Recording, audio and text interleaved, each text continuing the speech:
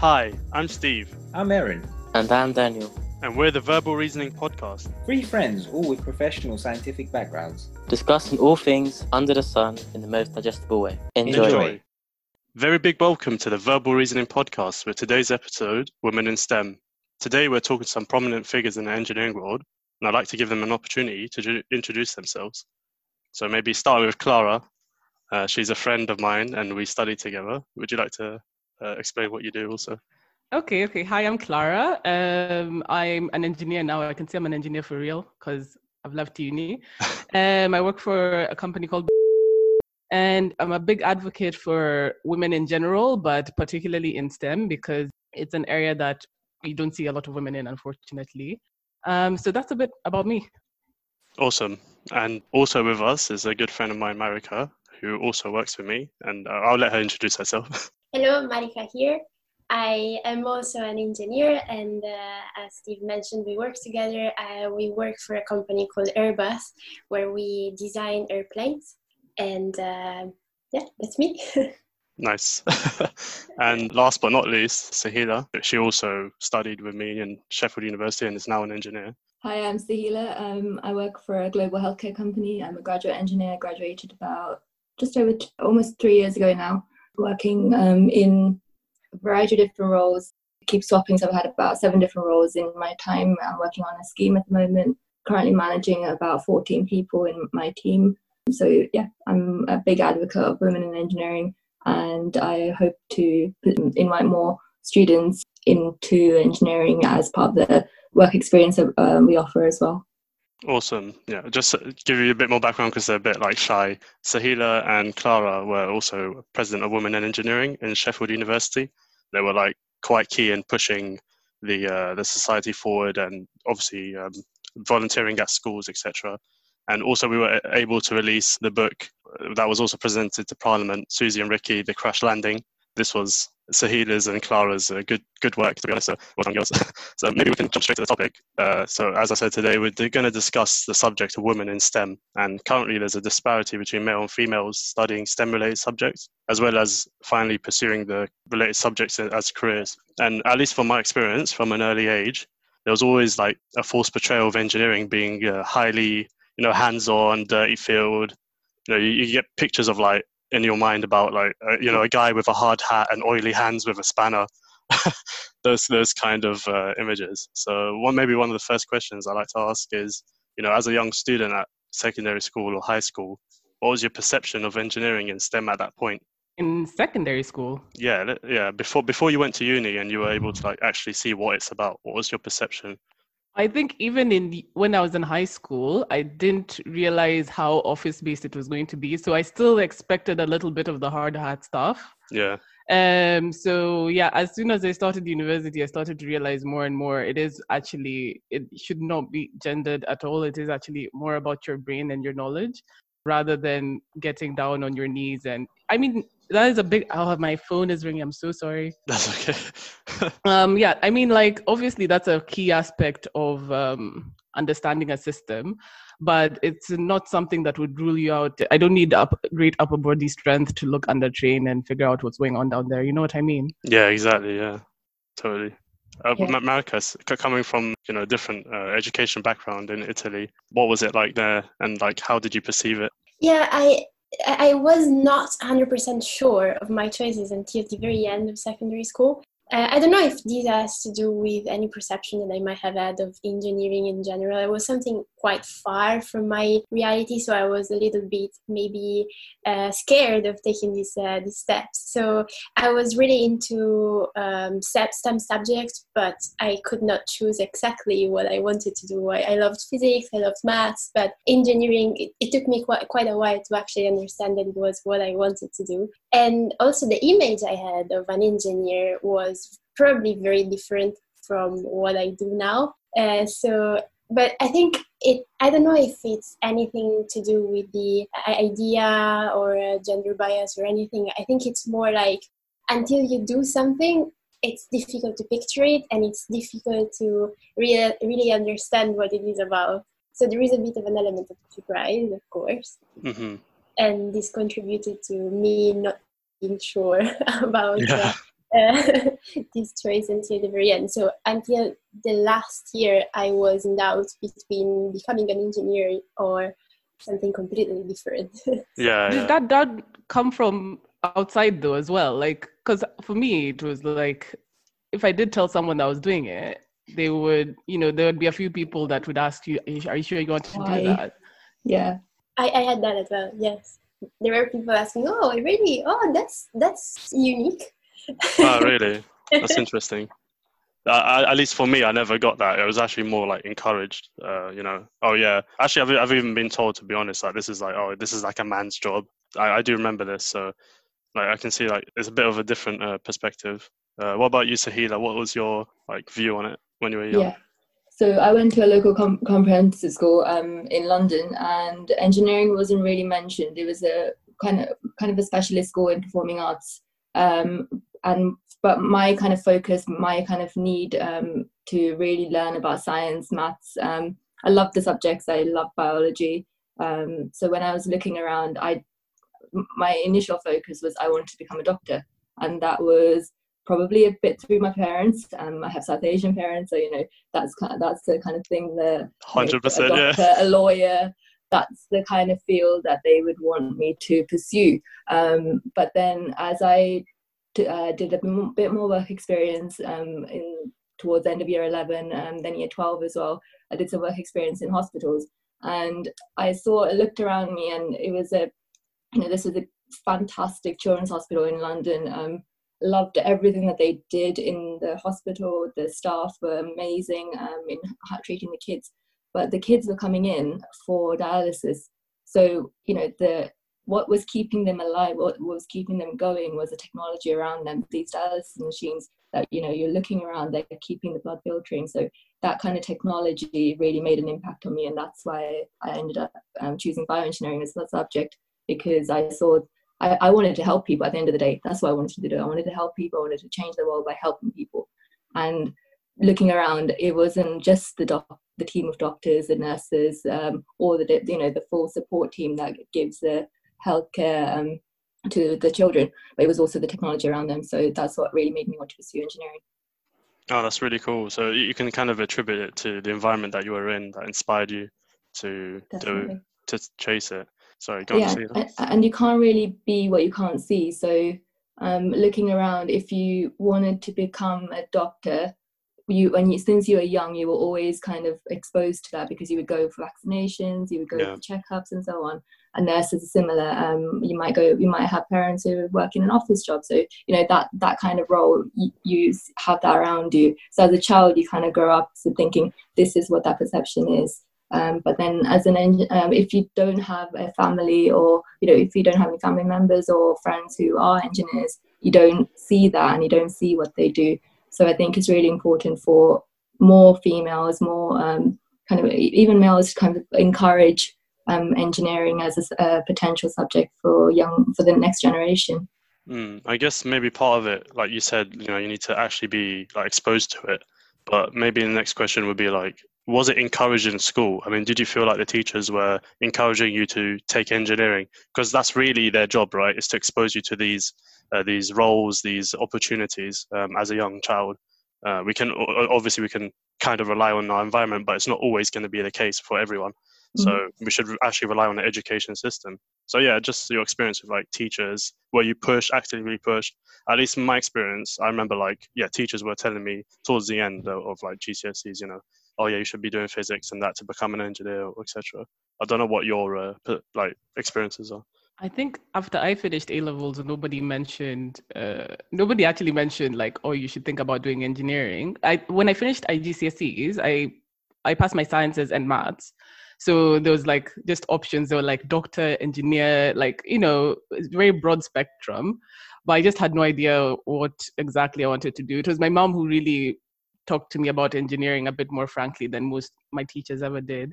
But then I also transferred schools a lot. So I think the teachers didn't even have like the opportunity to give me, to talk about engineering with me. But then the very last school I went to was the most surprising, because that was where we were only 3 girls in a physics class out of like 15 boys. It was ridiculous. It was the first time I'd seen anything like that, to be honest. And it was a school where it was quite a good prestigious school back in Kenya. So you'd expect that with all this outlook and all this like international exposure, you'd find, they'd have a more open-minded and more girls in the class, but it just really wasn't the case. So for me, it just showed that like the sexism and our expectations of women cuts across like all cultures, all boundaries, all like social classes. It really, it really doesn't matter like, exactly where you come from. These biases are applied to women in so many aspects of life. Yeah, I mean, like one of the things I noticed is that, at least growing up in my school, like the smartest people, up to GCSEs were the girls. I mean, like the top 10, let's say. But then once we reached A levels, none of them were in physics classes or whatever. And so I wondered to myself, like, where was the jump? And it's something that I noticed that was like cohort by cohort. It wasn't just my specific year. Yeah, I think that kind of phenomenon is called a leaky pipeline. So the further you go down in your careers, the more engineers that you lose. So if you are at GCSEs or even before GCSEs, like let's look at like primary school, everyone learns the same thing. Everyone is kind of everyone's in the same area. They all start off in a similar environment. Then as we specialize, the more we specialize into kind of GCSEs, where we get a little bit more choice in what we want to do, then A levels, even more choice, and university, even more choice. That you get that kind of filtration system of more students kind of. Yes, it is more choosing what they like and what they want to do, but they're not exposed to as much as well. So they might say, is that kind of a perception that stays in physics going, what do you study in physics? I can't see everything in physics. So they might go, I can't relate to it. So that kind of, maybe for some girls, it's like you want to be able to see it to actually understand what's going on around you. So they go, I'm not sure what physics will lend to me later on. So for myself, I can say I dropped physics after AS. I didn't carry on to AU, but I did carry on with maths. And that's where my kind of my foundation in engineering kind of started, because I wanted to apply maths a little bit more. I don't know what it was like for the two of you, for Clara and Rebecca. For me, it was quite substantially different, because in Italy we don't have an equivalent to GCSE and A levels, but we choose high school, and it's a 5-year path where you make your choice at the beginning of these 5 years, and then everything is the same for everybody that made the same choice. So I was in the high school that is oriented towards scientific matters and scientific subjects, and so I was in the same class with the same people from when I was 14 until the age I went to uni, so until I was 19. And so that also means that some of our teachers really get to know us, because they're always the same, so they get to support us. And I have to say that my teachers really supported me in this choice. So it was especially some of the teachers of maths or physics that were really saying, yeah, if you're in doubt, just think how passionate you are about these subjects. So be brave, make this choice, and don't look back. You will enjoy it. So I think it's difficult to see any choices being made at that age in that environment, because it's the scientific high school is the basis for basically a lot of universities that you can choose afterwards, and there are universities that are also seeing a majority of women enrolled in it that are based on scientific subjects as well. So but maybe in this context was a bit different. The environment really was different. How important was that where are you support from? system? Yeah. I'm from Italy. Sorry, you were saying? How important was that support system for you to have someone who was encouraging? Because I think that's always important as well, to have, whether it's a teacher or some kind of senior figure in your life that does encourage you to pursue it.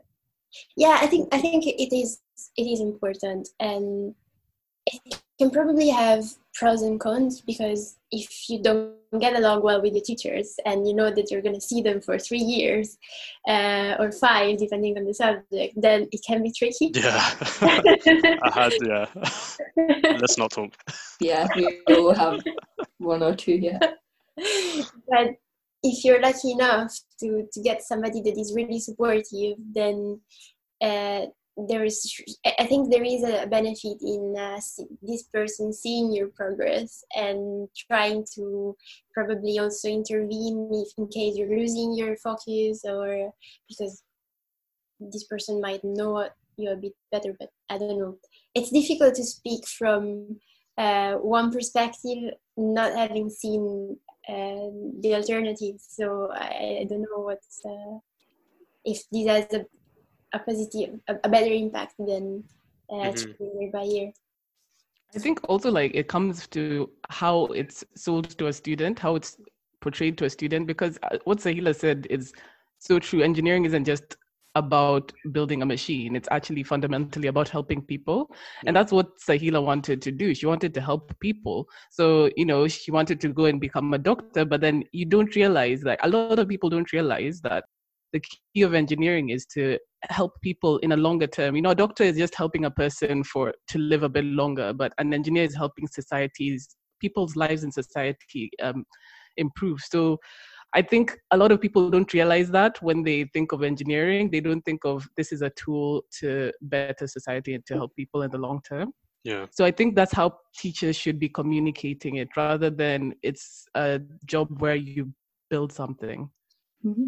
Yeah, I think that's really important, because even just looking behind you, Clara, you've got an oven behind you, right? That's kind of a fundamental thing that you have in a kitchen. Yeah, exactly. And to make food, everything that you do. So that oven has to be safe. It has to do the job that it's meant to do. So everything, the way it's been designed by engineers at the end of the day. So it's so interconnected. It's like you say, it's woven itself into society. And that communication from an early age is really important, definitely. Yeah.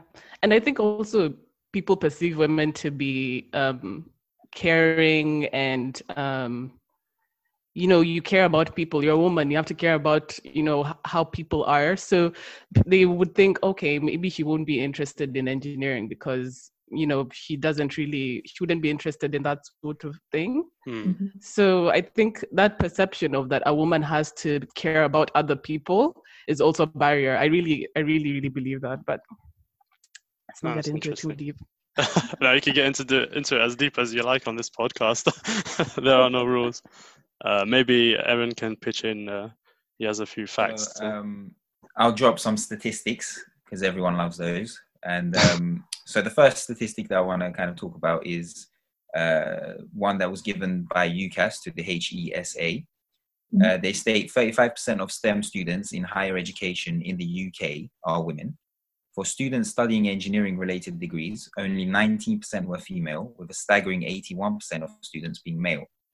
This statistic is also similar for computer science. Since 2015, the number of women in STEM has grown from 22,020 to 24,000 in 2018. Although this appears to show a linear increase, due to the more rapid growth in the number of men graduating in these subject areas, the percentage of women in STEM has fluctuated from 25 down to 24 and finally up to 26 in 2018. Essentially, the proportion has remained the same. Mm-hmm. So, given those stats, what I want to kind of ask is, what was your experience like in university once you entered higher education? Did you ever feel like you were a minority within your classes? Because, according to this, around 81% of your class would have been male. And did that affect you negatively? So, Clara, I think you can definitely pitch in on this one as an aerospace engineer. Yeah, I was just like shaking my head as you're saying it. Because, it's true. 19% sounds like such a small percentage. So it's just shocking in my brain, just as a number. But then I thought about it in my class. Steve, how many were we? I think we're 15 girls out of 200 boys. Yeah. If even that, it was insane. It was just and actually it is actually, honestly, it's so draining. you'll be in a group with guys and they'll just start having like locker room banter, and you're like, I am in the room, guys. Could you not? You know? And just like other things, like when like someone is just being condescending and trying to help you, and you're just like, I was in that lecture with you, like I know what I'm doing. Or you know what I mean? Definitely. Or when, like, you know, especially for some of my friends, I won't mention their names, but, you know, sometimes like some guys would actually try and put them down just to like raise their ego because they were so small. Oh, yes. Yes. Yeah. Let's not mention names. I won't mention names, but they were there. There were some really tiny people in that course. Anyways, and I feel like, especially with the name of our course, aerospace, you got really, really egotistical guys who really felt like I am the guy for doing a course like this, you know? Yeah. Oh, me, it was ridiculous. So it is really draining, especially like when I started working now. One time, like all the girls in our cohort, we are still 8 girls out of 22 graduates. So at least it's a higher percentage, but still pretty not great. But one time we were having a session, we were just having dinner together. And one of the girls, she actually like broke down in front of us. And we were just like, oh my God, like we didn't know that you're going through all this emotional baggage. And it just, and the thing is, she's incredible. Like she's by far like one of the best graduates in our cohort. And it was just hearing all these things that were eating at her. I was just like, you would have no idea. But it was very relatable, the things that she was saying, like trying to meet expectations, working so hard, trying to prove yourself. Like it was very, very relatable stuff. And, you know, like some of us will be like, you know, you'll go, I don't give an F. But you know, it does eat at you like a little bit, like one piece at a time. It does eat at you. So it was really, really, it was tough. I won't even lie, it was tough. Yeah, I think I remember at uni, like everyone knew every girl's name in the cohort. Yes. You know what I mean? They were like famous because they were like girls, and it was like, oh yeah, you know. But if you did the same with the guys in the cohort, like you just won't remember their names. So it shows us. Yeah, even there was this girl. Remember that girl who never used to show up to lectures? Nobody had ever really talked to her, but we knew who she was. Yeah, exactly. Yeah. So that focus, I think, I'm just thinking back to in bioengineering, I think because of again the name of it, there were far more girls in my kind of course than there were in comparison to electrical engineering, in comparison to aerospace engineering. So I remember sitting in lectures where we've had both, you know, it's an interdisciplinary module, so you'd have up to say 200 guys from electrical engineering, and only that's those 5 girls, plus the rest of us were from bioengineering lot. So I think our course had about 35% in relative to the others. So yeah, you can definitely see the difference. And again, it's probably because of that more kind of caring aspect of it that made more girls choose bioengineering in comparison to some of the others. So how do you explain chemical, Sahila? How do you explain chemical engineering? I'd say it's about 40%. I would say it was definitely on the high end, 40-45%, which was always surprising to me. So I don't know how you guys felt about it, but there was a lot more girls in that course. Yeah, there were loads of girls in chemical engineering. I have no idea why. Yeah, money. Maybe. It's always had the perception of earning higher earnings as well, but there's also the process. Security. Yeah, but it's also I think the process related. So I'm thinking back to my work. So I work in a manufacturing site, and the majority of grads and the majority of kind of higher senior females in engineering within the company are coming from a chemical process engineering background, because that's helping as part of a plant manufacturing. So that kind of way of thinking, I think that chemical engineering, while, you know, most of our engineering, different disciplines within engineering cover the basics, chemical engineering, the process, the knowledge and foundations really do cover quite a vast, or at least they help the vast majority in manufacturing engineering. So I think, yeah, it was definitely, I think I was in a different year to you guys, but I could definitely see chemical engineering have a higher portion. So that's probably in line with the statistics that Aaron said. Yeah. They're a good chunk of our society. Yeah, I mean, definitely. These statistics are for the UK, and I'm not sure, Marika, did you go to university in the UK or was it in Italy? No, I went to university in Italy, and Oh, yeah. actually I have seen a report from my university very recently where they were talking about stats and exactly the same topic, how many women in engineering and scientific subjects, and the numbers are unfortunately very similar. So I studied as well aerospace engineering. We were about 200 people in my year, in my course. And out of the 200, I think maximum 20 were girls. And then the way it worked, so this is for the bachelor degree, and then at the master's, these 200 people divided themselves into different choices. So there were, I think, 4 paths that you could choose from the same bachelor. And so that means that these 20 girls got spread in other 4 or 5 classes. And so in the end, for what I chose to do, my master's was in aerospace, but flight dynamics. And in my class at that point, we were one of the smallest, and there were only 3 girls. So it was quite a difference. And yeah, unfortunately, it's not very different in Italy than it is in the UK. There is surely more work to be done to encourage girls. How did you feel like going through it, like personally? Did you ever feel like you were like disadvantaged? Did you feel it was harder for you going through the system? I don't know. It was hard for everybody. Yeah. But probably it was because it's surely something that sometimes was at the back of my mind, seeing, okay, why is my class looking like this? And it's sad, but there were sometimes jokes that some of the other students were doing, such as, yeah, for sure you'll pass this exam, just, do a bit of makeup and the professor will be kind on you. And this kind of thing that are really, really bothering. For sure, this is still part of it, and it's difficult not to get bothered about it and not to get annoyed about it and just let these things just slip away. And so I think all in all, it's not a more difficult experience as a girl to do engineering than it is as a boy. But surely these things affect you if you're sensitive about the subject. And it's something that it's hard to ignore. Yeah.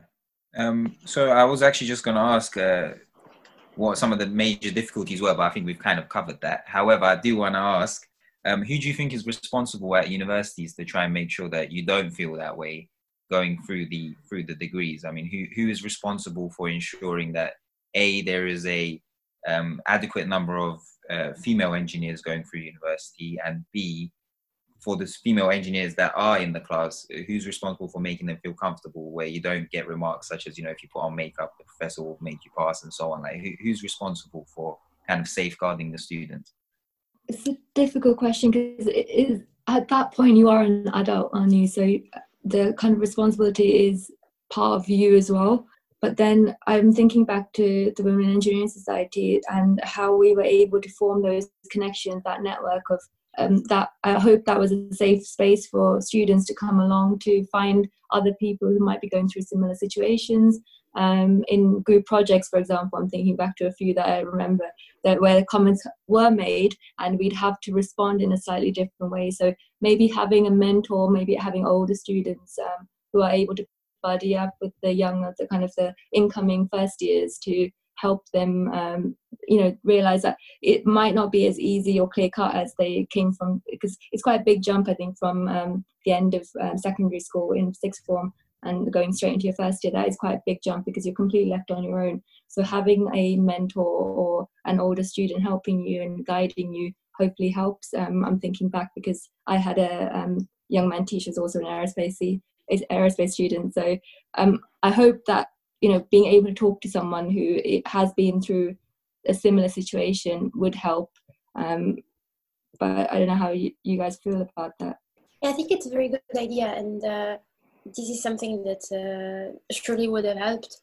in my case, we didn't have buddies or any sort of figure like that. And I think the first year is surely the most difficult, and it's the year where you have to confront yourself with a new reality, new subjects, new way of studying. And maybe in my case, for example, at high school, I found studying easy. I had good grades without having much effort in it, and then first year was just very, very hard, and I think a lot of people had a similar experience. So surely having somebody helping you would be absolutely beneficial.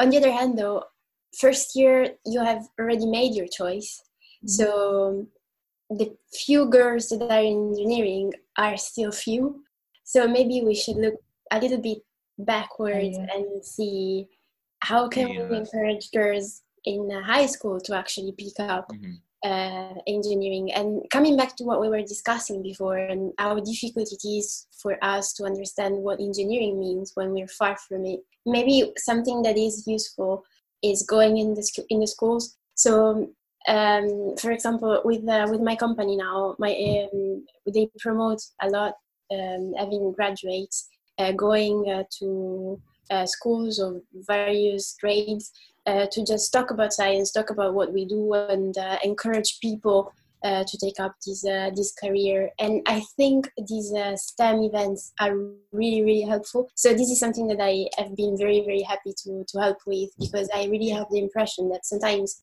we go in schools that are very close to Bristol, and Airbus is a very big company, so a lot of people work for this company in this community.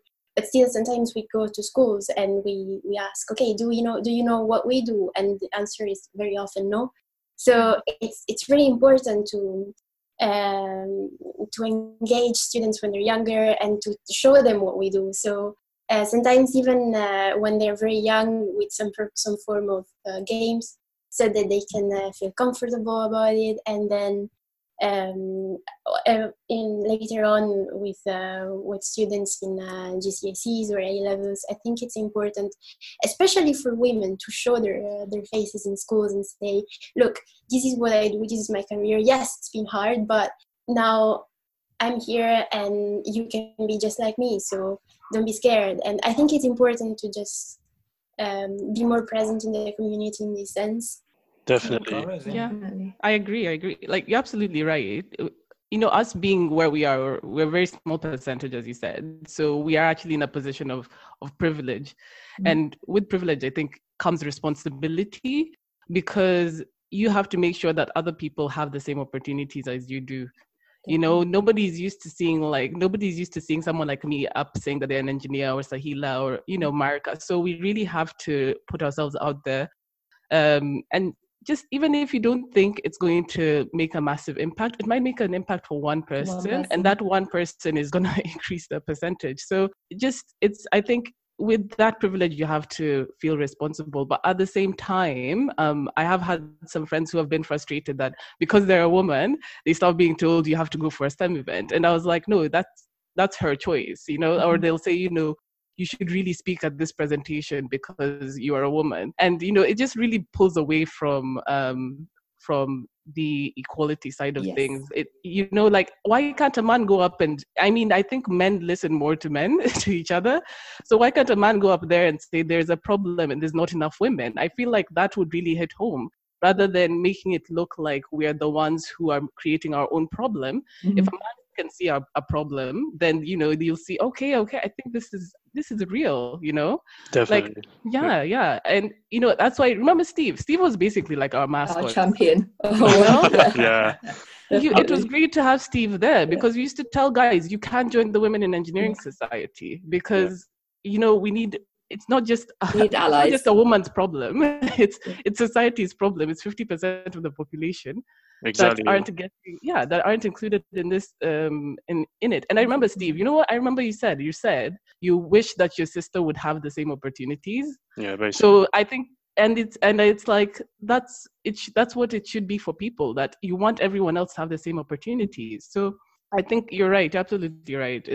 you have to go out there and push STEM or just, equality in general. Definitely, and it's a responsibility for both men and women. I remember, like, when I was volunteering, people used to make jokes, like, as in, you're infiltrating to hit on girls or something, something along those lines. Yeah. But at least there's a conversation that starts, and you start talking to them and like addressing what they perceive this as, and then they start to warm up to the idea, and that's how we usually got sign-ups. Like, they'd ask me stupid question like that, but then the conversation would go on. They'd be like, "Yeah, you're right," and then they'd sign up to the news feed, etc. And one moment that hit me is that when I was volunteering, I think it was in Doncaster for when we were showing off the VR.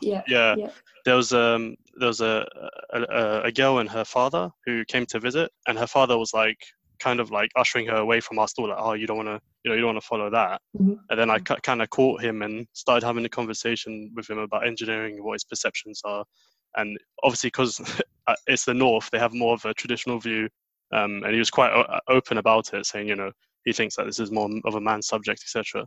But then once you start having a conversation with them, they become more open to it. And like you said, I do believe this. Like, men are more comfortable talking with men. They feel like they could maybe express their true views more openly, and being able to do that, obviously, if you have a conversation with them, you're able to open up their minds. So I think it's a responsibility for not just women to promote women, but also men, to do good. 100%, especially from the position of power. I mean, in my company, I haven't seen like anyone very high up that is a woman. So if they're the ones making the decisions, then you have to convince men. Yeah, definitely. And maybe I can go on to the next stat. So according to the WISE campaign, the trend in women in STEM careers have increased by 3,500 since like a decade ago. So in 2019, women represented around 24% of core STEM careers, which is a huge improvement. But again, this proportion is far from ideal. And I looked up a study by Statista, and it showed the percentage of women in STEM subjects, in STEM careers, sorry. And the UK was ranked 30th in a list of other nations. And so maybe we can transition more into like careers. I wanted to ask, like, how was your transition from university to employment?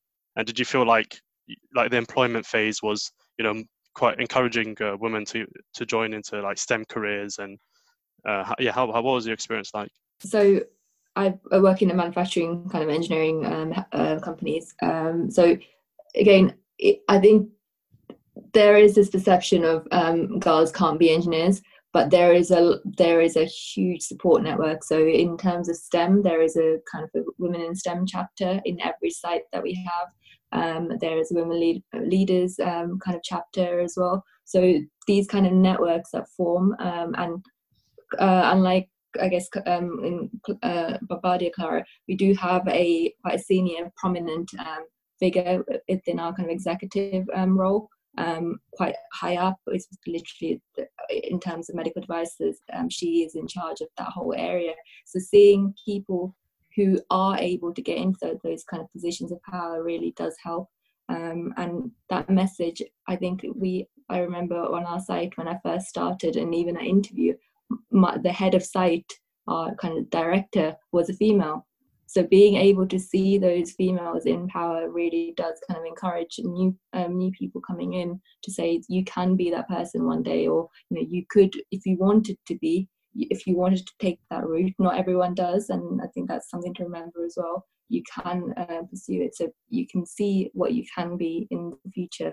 But I think perceptions-wise, there are some stories that I've heard in the past that people go, why is she doing engineering, or I still don't understand it. So you have to change those, you have to challenge those perceptions, right? Whenever if something is mentioned there, you have to be able to challenge that perception and go, why can't I be an engineer?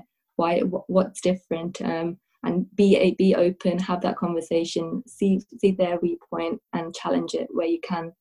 That's interesting. Well, what about you, Mariko? Because you started your career in, I guess, Germany, right? So, like, entering in the German workforce, what was your feeling? How did you feel there?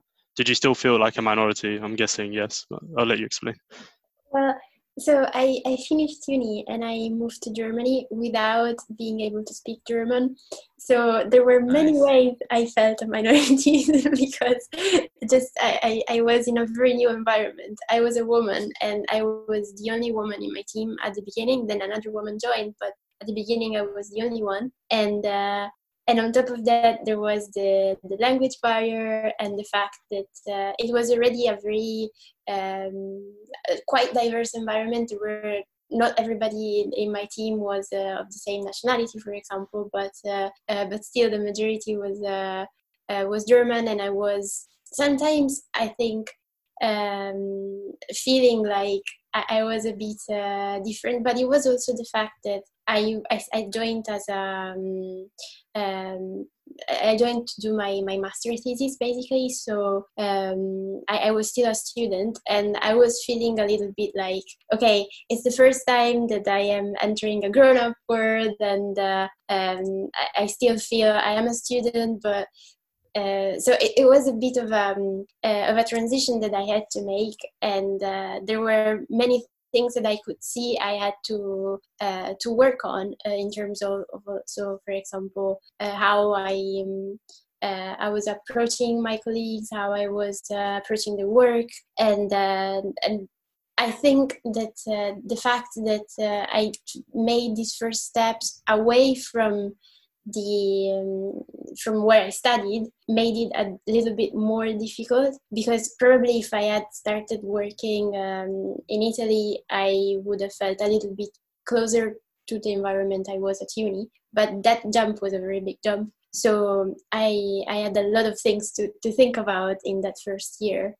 And but I have to say, being a woman was not one of my top focus in that context, in terms of things that I could notice in terms of being a minority, of being different somehow, because I think it was more the language factor at that point. Mm-hmm. And being the only woman in my team was not very difficult, from being one of the very few women in my class at uni. So that was not a surprise. I knew what I was going into, and by the time I did not really mind anymore. So in that sense, it was not surprising. Yeah, for me, it was there was I got pigeonholed into some managerial roles rather than technical, and mm-hmm. I didn't like it. I mean, it's not that I was bad at it. It's just that when you're starting out your career, I'd really like to know the mechanics behind what I'm doing before I start telling people this is what you should be doing. Because if you don't know the machine, how are you going to tell someone to fix it? Mm-hmm. So I don't know if being a woman plays into the roles that I was given, but it has been. Research shows that it does happen that women do get pigeonholed into some managerial roles because they're perceived to be more caring, and they're perceived to be able to work with people better. They're friendly. So I just really didn't like that. So I actually actively had to pursue more technical roles, or I had to ask for more technical work. So yeah, that was and then because it was my first time being an engineer, in real life. So I was like, is this what it actually is, or is it not? But as I started moving around the company, doing different placements, I started realizing that I was actually just being given project management stuff, which wasn't what I wanted to pursue at the time. I'm not crossing it out. I'm just saying that was definitely this is the thing with being prejudiced, especially when it comes to sexism, especially in the West. I think in Kenya, if someone's being sexist to you, they just be like, you're a girl. Yeah, you're a girl. This is why you can't do it. Yeah. You have no choice. Yeah, but here, it's very easy to cast it aside because you're just not sure. It's not very much in your face. It's very, very subtle. And at work, we don't really have a women in anything. So we don't have somewhere or someone to go to go, is this the right role for me? Am I doing the right thing? But I did meet some women at work. There's one lady particularly. She's quite powerful leader. And she's an ex-graduate, and I always go to her whenever I have struggles, or whenever I'm in doubt, I'll just pop her a message and be like, could you tell me if I'm doing the right thing? Did you experience anything like this? So it's really nice to have that support. So I can imagine as a network, it would be better. We have a Women in Rail Society in Derby in general, but as a company, I don't think we don't have that yet. Clara, I wanted to ask whether, like, coming into a work environment now, obviously before in university, you're talking about the locker room banter and, you know, that kind of boys banter. But you'd think, like, in a work environment, it'd be controlled because it's work and it's HR. How do you feel like working now? Well, there's still football banter, which I can't be bothered to even like. I mean, it's just me. I don't like football very much, but it is something that people use as an icebreaker sometimes, and I'm just like, I feel like I can't really participate in this. So there is a few like nuances, you know what I mean? Yeah. But I'm a very, very like chatty person. I'll just be like blah blah blah blah blah blah blah. I'll add my own after the football banter. I'll add my own things into it, but there is a few nuances, and not to say that women can't participate in football. There's definitely women taking part in that banter, but for me, there's nuances to some conversations that I can't really take part in. Yeah. Do you ever feel like some conversations are, because I've been there where like I feel like it's kind of a sexist conversation, and it's just like, but because the older generation don't realize like what they're really saying. Actually, there was one meeting I was in. Oh my gosh! So he made I won't say who he is, but he made a joke about his wife doing the housework, and thankfully everyone in the meeting didn't take it well. Everyone was like, "Oh," but then someone said, "Oh, Clara's in the chat, you guys," and I was like, "Wait a second." I was like, "What do you?" There? Yes, what do you mean that Clara's here? You know what I mean? So, it's things like that. I think, yeah, you're right. There's a bit of, especially among the older generation. But I think with older people as well, they are less shy to talk about this stuff as well. So they will just speak their mind to you. But I really appreciate the transparency. Yeah. Actually, it's kind of interesting that you said about with Kenya how they're kind of in your face with it. They'll say you're a girl and that's it, sort of thing. But I just kind of wanted to point out the stat that the UK is currently 30th on the list of countries that are, employing women and so on. This is just a question to all three of you. What do you think attributes to us being so low in the lists? I mean, there's a lot of developing countries that are ahead of us. What are they doing right that we're doing wrong, or so forth? So, what would you think about that? So I think it's partly to do, how America said around the 5-year kind of education where you specialize into a certain area. I think that model is being used in a lot of different countries that are probably higher on the list. So if you look at the UK, where our specialism doesn't really start until kind of the GCSE areas, and even then everyone has to take science, everyone has to take maths. So that specialism really isn't there until A-levels, really. So that's only giving us 2 years to specialize.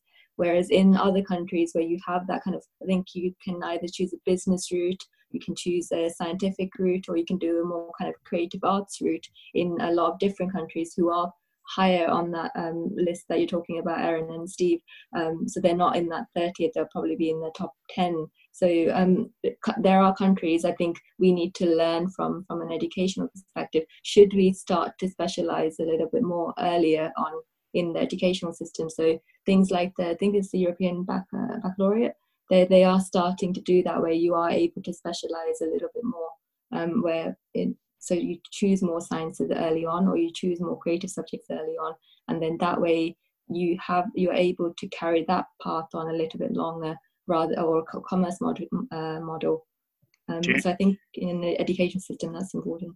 Do you think like the expectation for women in different cultures also affects like the stats? Do you think it's the expectation for women in maybe like a different background is more open to them joining engineering fields than maybe over here? Definitely. So I think in the STEM careers, there's more some cultures are more open, having more people in the STEM careers rather than others. But again, it depends on that individual as well, isn't it? So if they want to pursue something, I think society should at least allow them or give them the opportunity to have the chance. Yeah.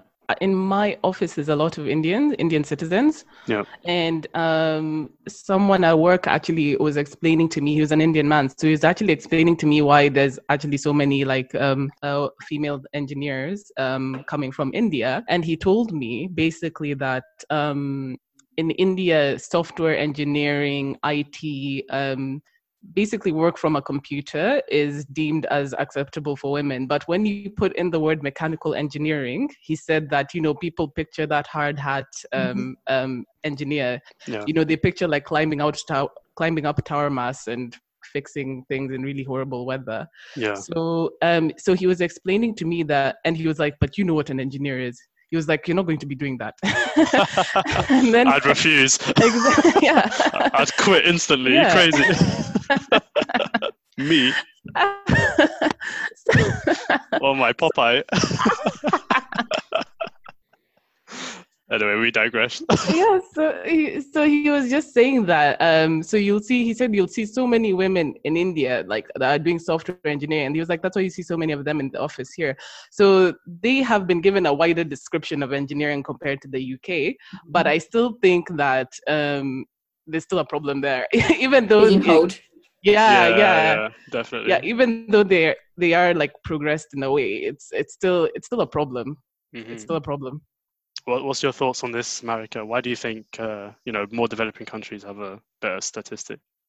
I don't know. I think it's a very difficult question, and I don't think I have a lot of information about it. So I'm really wondering, actually, and I'm also wondering where Italy is in that list. I don't know. I'm not. I don't quite remember, but I'll search it up. I think as well, like. I think as well it's associated with, at least in developing countries, at least in Kenya, engineering is associated with security. So, your parents are not looking at you and saying like, oh, that's for boys. They're looking at you like that's going to bring money in the bank. So they're not really caring about your interests. They're just caring about the security that's associated with the discipline. Mm-hmm. Yeah. How you can kind of bring your income in. Yeah. Rather than if you're actually happy. No, I think there's a situation I'm thinking back to in school. So one of my friends, she was really discouraged from pursuing a STEM subject because her grades weren't high enough. So we have like set systems.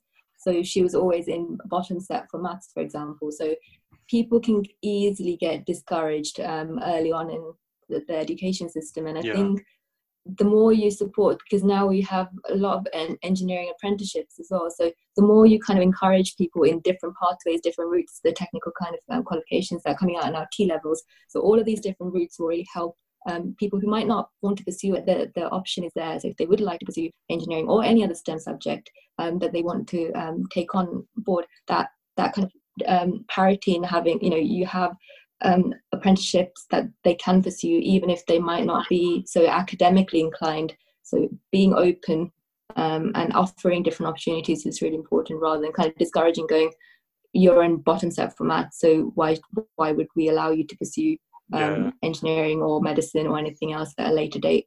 That's a really good point. Like, you can ask Erin. I mean, I had like the worst English level ever. You could barely speak it, mate. I can't speak it, I'm not gonna lie. But honestly, like, I was predicted like an E. And I think a lot of my friends know, like, I can't really spell and stuff. And if I took that to heart, like, maybe I would never be where I am. Started from the bottom, now we're here. No, I'm joking. But yeah. But yeah, no, definitely. Like, if I was discouraged at that point, if I've kind of listened to the teachers that, you never get the C in GCSE, which basically is a barrier to every STEM subject, right? You need to get C. Then yeah, you wouldn't pursue it in the end. Definitely. I mean, maybe I had another point as well. Like, in what I noticed is, like, and also in other work areas, for example, my family's like background is like in fishing. And I just remember this, that there's like, in most towns, like, it's the fishermen are just known to be male, right? They're just like male workers. But there is a town where it's actually flipped, where like the fishermen were all female, and it was like, yeah, that's a female role. And although it's in that little microcosm, it shows how like different, expectations affects the demographics so strongly. And yeah, it's quite weird. That's interesting. Bit of a sidetrack, yeah. No, Do you but it's think true. Gender roles are BS.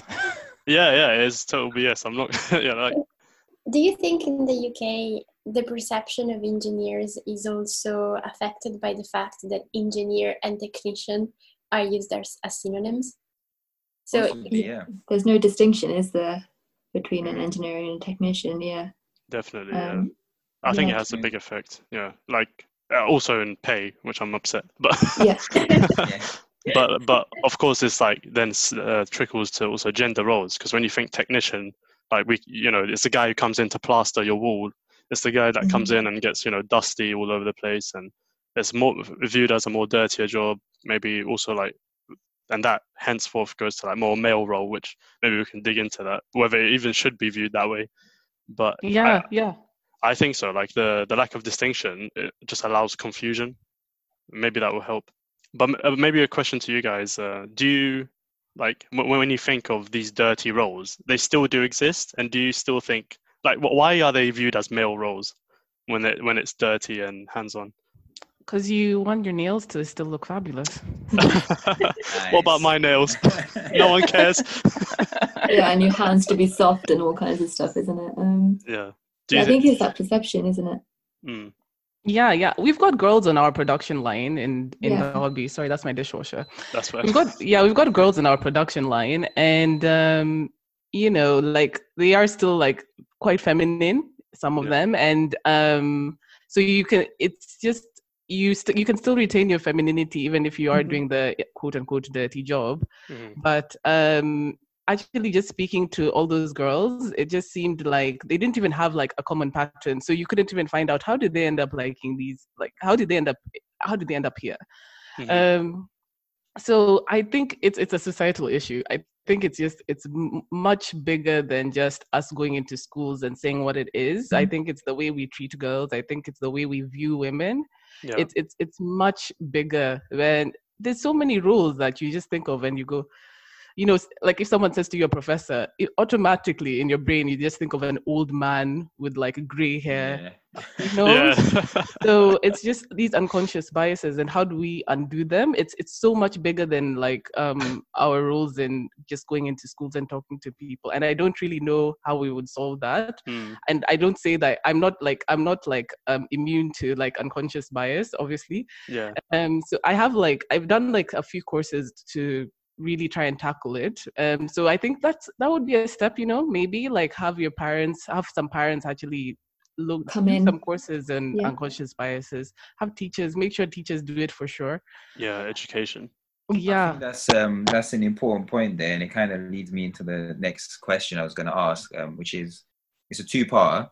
Now that we've kind of discussed some of the difficulties surrounding this field, what's some of the short-term fixes that you think we can implement quickly to ensure that more women not only go into STEM careers, but into STEM education, but also into STEM careers? And what's the long-term systemic changes that you think need to be made? So what's something short-term that can be implemented quickly, and what's something long-term that needs to change to kind of move the UK from 30th to, let's say, at least top 5? Yeah, and also America, Italy isn't it, or even on the lists. I apologize. Oh, okay, wow. Is Italy on the list? No, it's not even on the list. Oh, actually, UK is at the bottom of the list. So Okay. we just about made it. Okay. Maybe we can start with America then.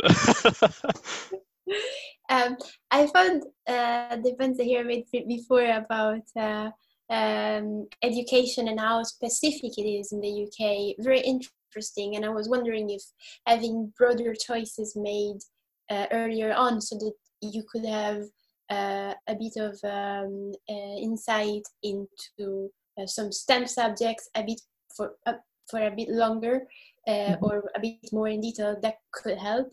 But then I don't know if that would be enough. And I think actually the point that Clara was making is something very, very important, because unconscious bias is surely something that is affecting this choice, and it's surely something that might have influenced my uncertainty at the beginning when I was undecided about whether or not I should make this choice and enroll in aerospace engineering.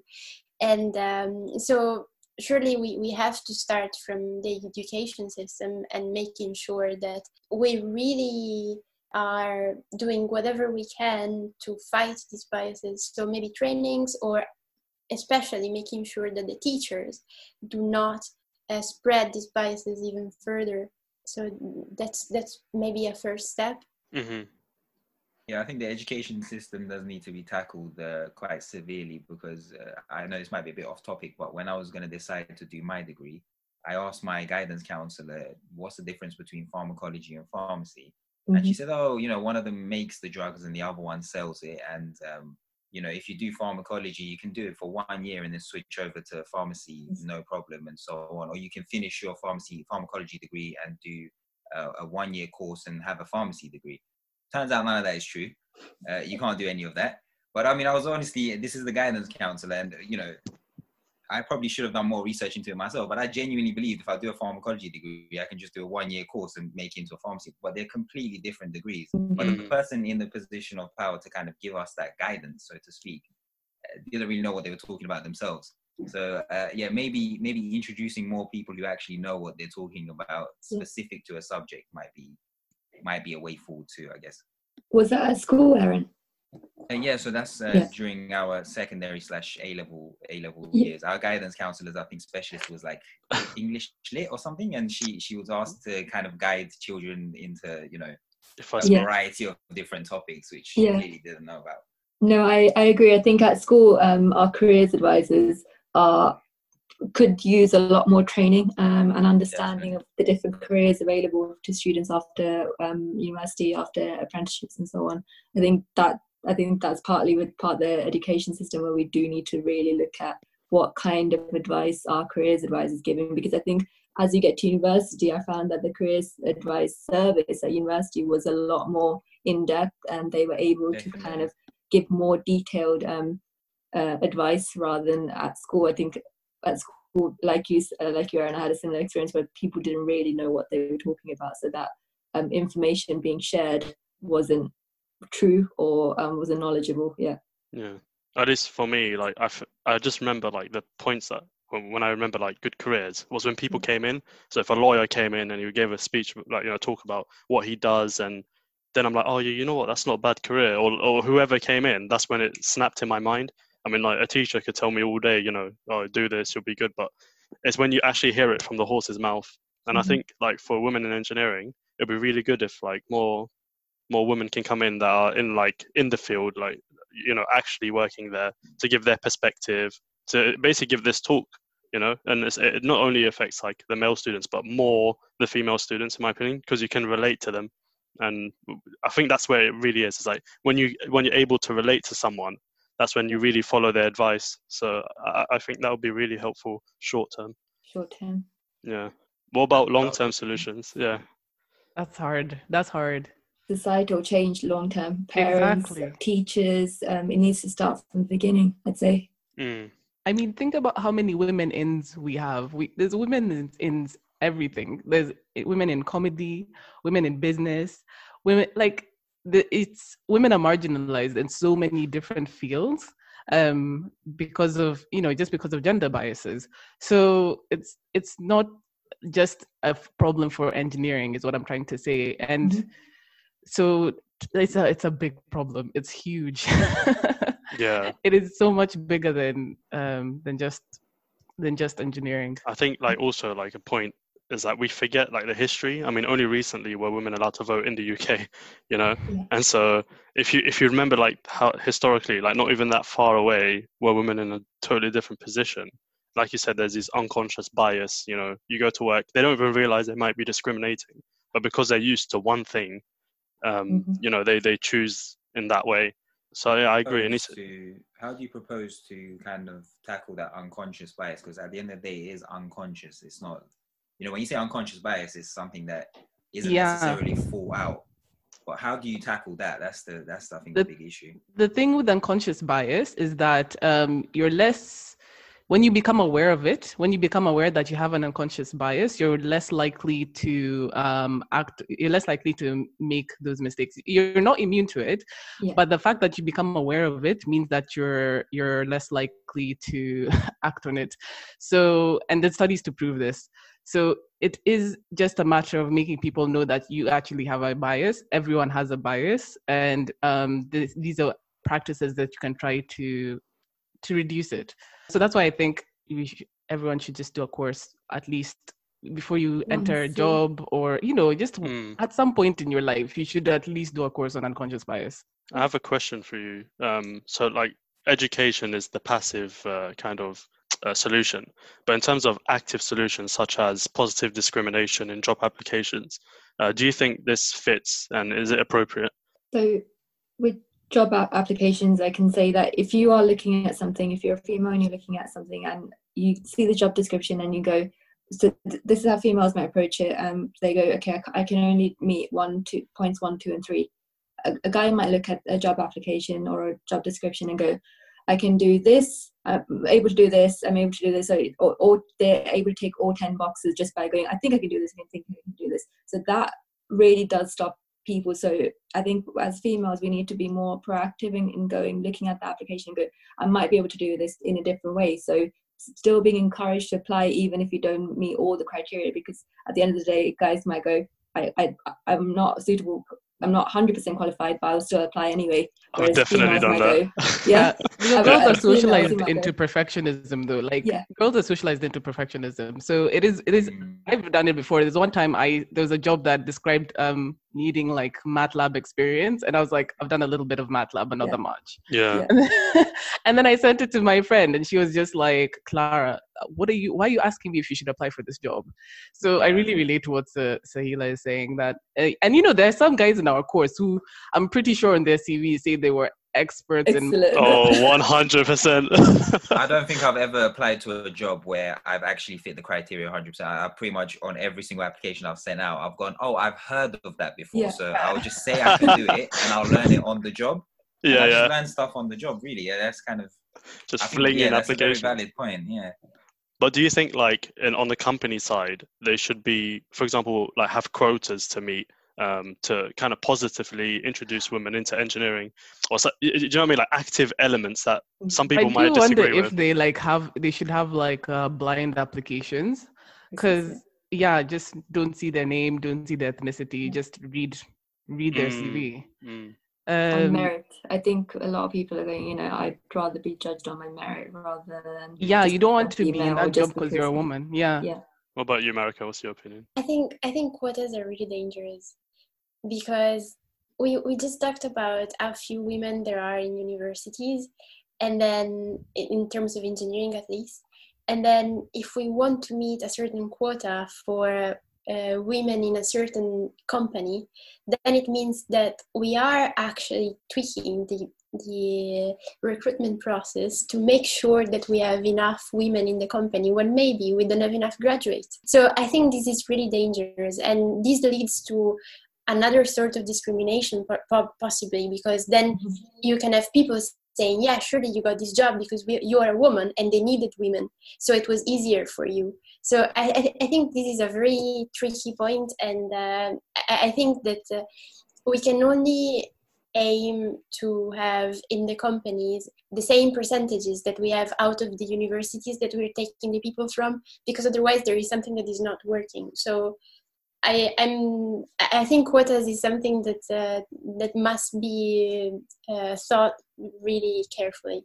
I'm gonna play devil's advocate. Like, let's say, like we're talking about, it's ingrained, it's systemic, and maybe they don't realize they're doing it. For example, I don't know. One of my personal opinions is on cultural background and kind of race. So, for example, you go into an interview, and although they don't know, let's say you don't drink or something like that, and they ask questions on that or something along those lines, although they might not be making like a decision in their mind. They might, because they're usually around English white men, and your cultural background is slightly different. They might not. I'm not gonna get on with you. Yeah, they might not feel like they could work with you, and it also, for me, that I feel like that stems also into like the women's side. So having that element of in recruitment where you can't really control it, maybe it's necessary to have these kind of quotas. Otherwise, the biases will just leak in again, and the demographic of the workplace just won't change. So I would really challenge that, saying, why would you put two men into an interview? Why not have one woman, a male in every interview? Yes. Always make that a rule, because that way you are reducing the chances. You're not going to get rid of it completely, but you're reducing the chances and you're minimizing the risk of that kind of unconscious bias creeping in. Mm-hmm. That's actually a really good idea. Yeah, I think the race aspect kind of completely throws it all off skew, because you can say, okay, let's have a male and a female doing the interview, but if the male and the female are now both, let's say, white English people, and then you walk in as either a black woman or a black man, or in my case a Kurdish man or whatever, you instantly have this kind of separation between the two of you, which again is a place where unconscious bias can kind of come in. So I think while you can kind of maybe to an extent introduce certain factors such as having both male and female interviewers, it's kind of unfortunate that you can't always completely close that gap, especially if then you add race into, which is another factor. I don't know. I don't know what your thoughts are in terms of that as well. So as minority women as well. So you're not only a woman and therefore in a minority, but you're also a minority within a minority in a sense. What do you think? What do you think should be done in those sorts of cases? Be open to conversation. So I'm living in a very kind of a predominantly white area. I think being open to conversation, I'm not going to kind of, if someone comes and asks me a question, I'm not going to go, I don't want to answer that. I will try and answer it the best I can. So I'm not going to speak for everyone, but for myself, I'm happy to have people come up to me and ask me questions, whether that be in a work scenario or whether that be while I'm shopping. So I'd rather people be open to having that conversation with me, rather than kind of going away with their own thoughts, going, she's not going to do this because she's wearing a headscarf and whatnot. So I'd rather be open to having that conversation in any environment. That's my personal view. Out almost. Yeah. Educate people on maybe aspects of your culture that they don't understand. Yeah, that's my personal view. I'm sure some people might say otherwise, but that's my personal view. Clara, you don't find it tiring? You don't find it tiring explaining? Yeah. I mean, growing up, no one knew what a Kurd was. So literally every single day, I would say, they'll say, "What are you? Are you Turkish?" I'd say, "No, I'm Kurdish." And they'll be like, "What's a Kurd?" And I have to sit there and just explain it for like half an hour. We don't actually have a country, we're from this region and blah blah. And you can do it a few times, but when you have to constantly explain to people who you are, it does sometimes get a bit tiring. There's also Google. There's also this amazing thing called Google. Yeah, you can probably just carry a card around and say Google. Incredible invention called Google. So I would highly recommend people to use Google. Definitely. Where they can. I guess it's a positive thing that they're asking, and instead of like, yes, they're trying to find out, and that's how you learn about different cultures. You don't blame the person for asking. It's just that, as Clara said, it can sometimes get just very tiring to have to constantly explain. So it's just yeah. And I always find that when you can tell when someone's just like genuinely confused, rather than like someone having a really racist intrigue. You can really tell. So yeah, it's you can tell. And the thing is, because I came from Kenya, everyone was black, so it's only like I came to the UK and then you become black. In Kenya, you're just like everyone's just a Kenyan, you're just a person. Yeah. So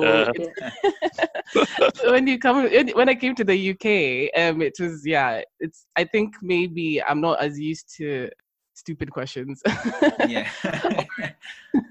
So it did just become it just became exhausting. But I think I've learned to navigate around it, and I've learned to not get offended so quickly as well, because someone actually just doesn't know, they just have no idea. So instead of getting mad, maybe just drop them give them a footnote. Look at this link. Go and look. Have some research by yourself. Yeah. I mean, I fell victim to it. To be honest, if you remember America when starting as an intern, I was making jokes about the mafia in Italy, and I mean, we laughed, but then my manager at the time was an Italian, and a lot of my team were Italian, and they gave me the actual historic background of what the mafia is.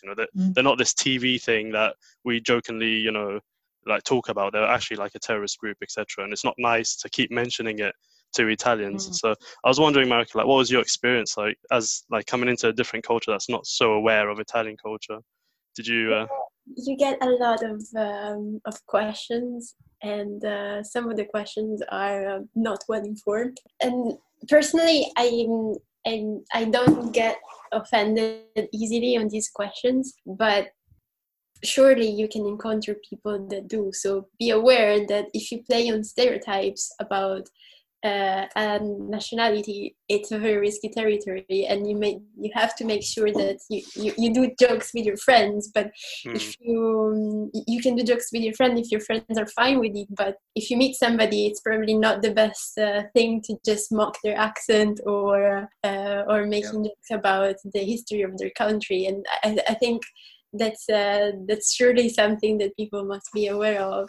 And I have to say, in the work environment, I haven't had any unpleasant experiences because of that. I get a lot of questions of people that are genuinely curious about how things are, but it's not that common to find people that would just make you feel uncomfortable. But our president recently, he took a very, like, after the Black Lives Matter movement protests recently. We have the president of, and the president of transportation took a very, very like serious stand on it, and I was so pleased because the president did talk about diversity and he did talk about the importance of it, but he didn't even mention the word black.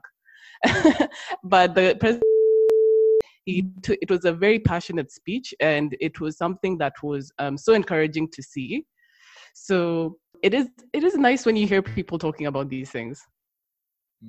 Just to have that acknowledgement, I guess. Exactly. There are a group which will just completely deny that plays any kind of role whatsoever, and that's, I think, more dangerous than somebody who. That is more dangerous. Yeah, you want someone to be in your face. If you're gonna be racist, like, be in my face racist. At least I know what I'm dealing with.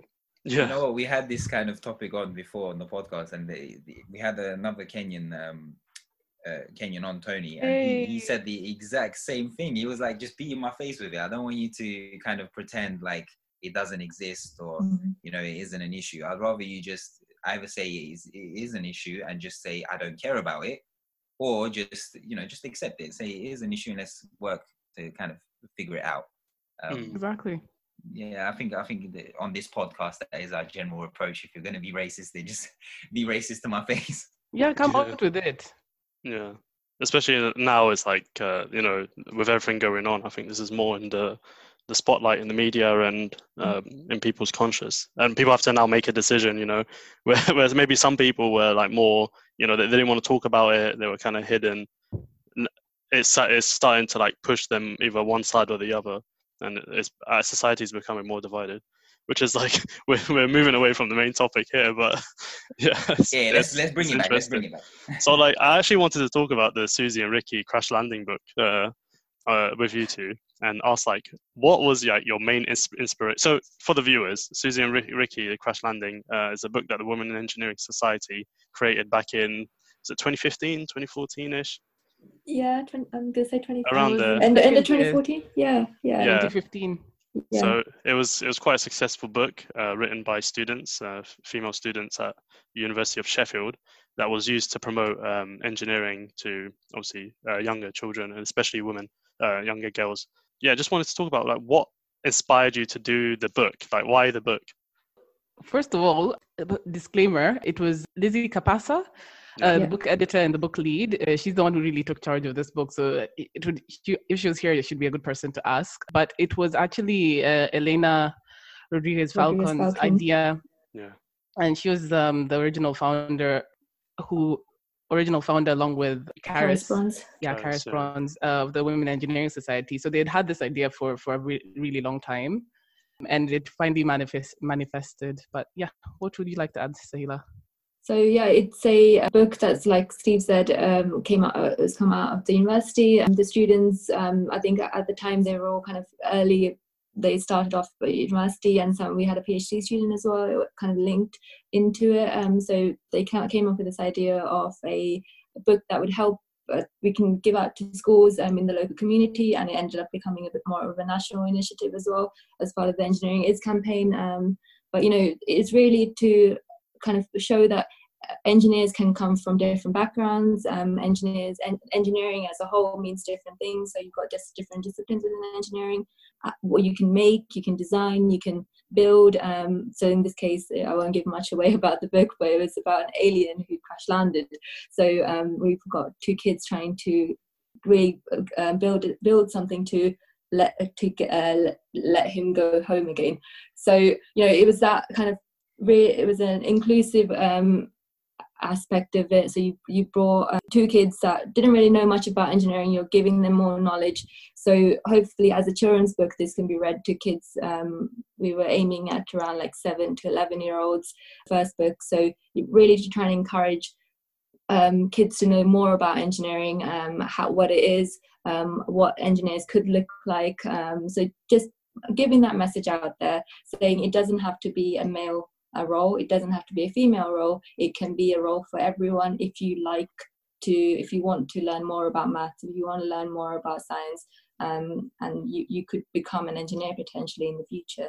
So it's just a little bit of an inspirational book. I think it's quite close to all of us at the moment. So Steve's done a really good job with the VR game as well. So that virtual reality game's been taken into schools, while we were able to take them in. Without any technical difficulties.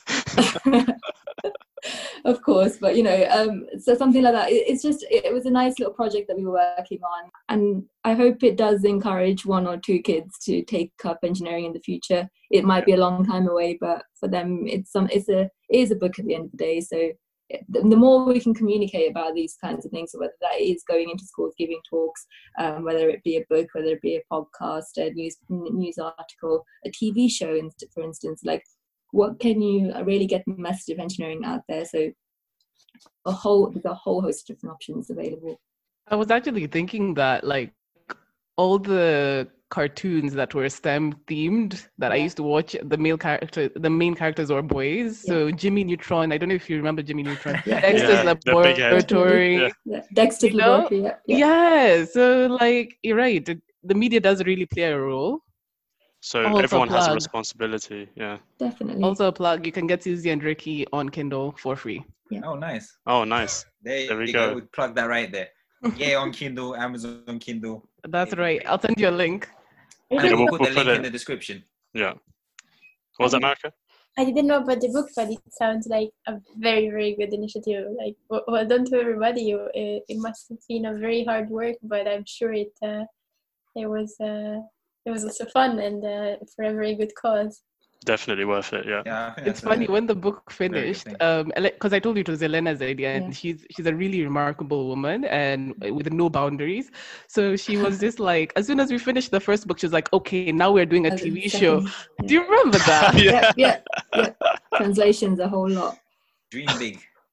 So no, I think it's really nice and positive to have people who are supportive in roles like that. So she was quite senior in the university, so she's able to really push forward ideas, and it has to. We were only students, right? So we were only able to do so much. But having that kind of advocate in the engineering faculty as well really does push things forward. So we were able to go to Parliament and launch the Engineering Is campaign on behalf of the university. So to be able to get funding, to be able to get any kind of resource, all of these kinds of things, that sponsorship to really give books out to the local community for free. So all of that kind of thing really cannot happen without a whole host of people. That includes students, that includes senior members of staff, that includes the support faculty. So people like Gemma and the team that sit behind the scenes. Yeah, definitely. Exactly. So the widening participation team within the engineering faculty really did help push this forward. So I don't think it's possible by just one group of people. It has to be a real community effort, I think. But we would not have got there without any of these people helping. I think it goes back to you when Clara said that everyone has a responsibility. It's not just women. It's on everyone's responsibility to try, just to do something for the community and to give back. Finally, whatever capacity you can do. Maybe Erin, you can finish it off with the thought of the week this week. Basically, what we do is we ask our guests every week just for a quick answer to a quick question, just to kind of round it all off. We call it Thought of the Week. So this week's question is for any aspiring young women who want to go into STEM, what is the main piece of advice you would like to give them? I'd say be the change that you want to see in the world. Really make it happen. Clara? Mine is like slightly pessimistic, but I believe in pessimistic optimism, which means expect the worst and then get the best out of it. So expect to be disappointed, but don't let the disappointment define you. I've had like so many failures throughout university. I've had like, situations that I've just been crushed. But it's not been, none of the situations made me go, is it Clara's fault? Is it my fault? No, so never let those situations define you, and don't let that not let you take a risk. Always take a risk. So yeah, when I say pessimistic optimism, I mean, imagine the worst case scenario possible and go, are you going to die? Is it really going to be that bad? Yeah.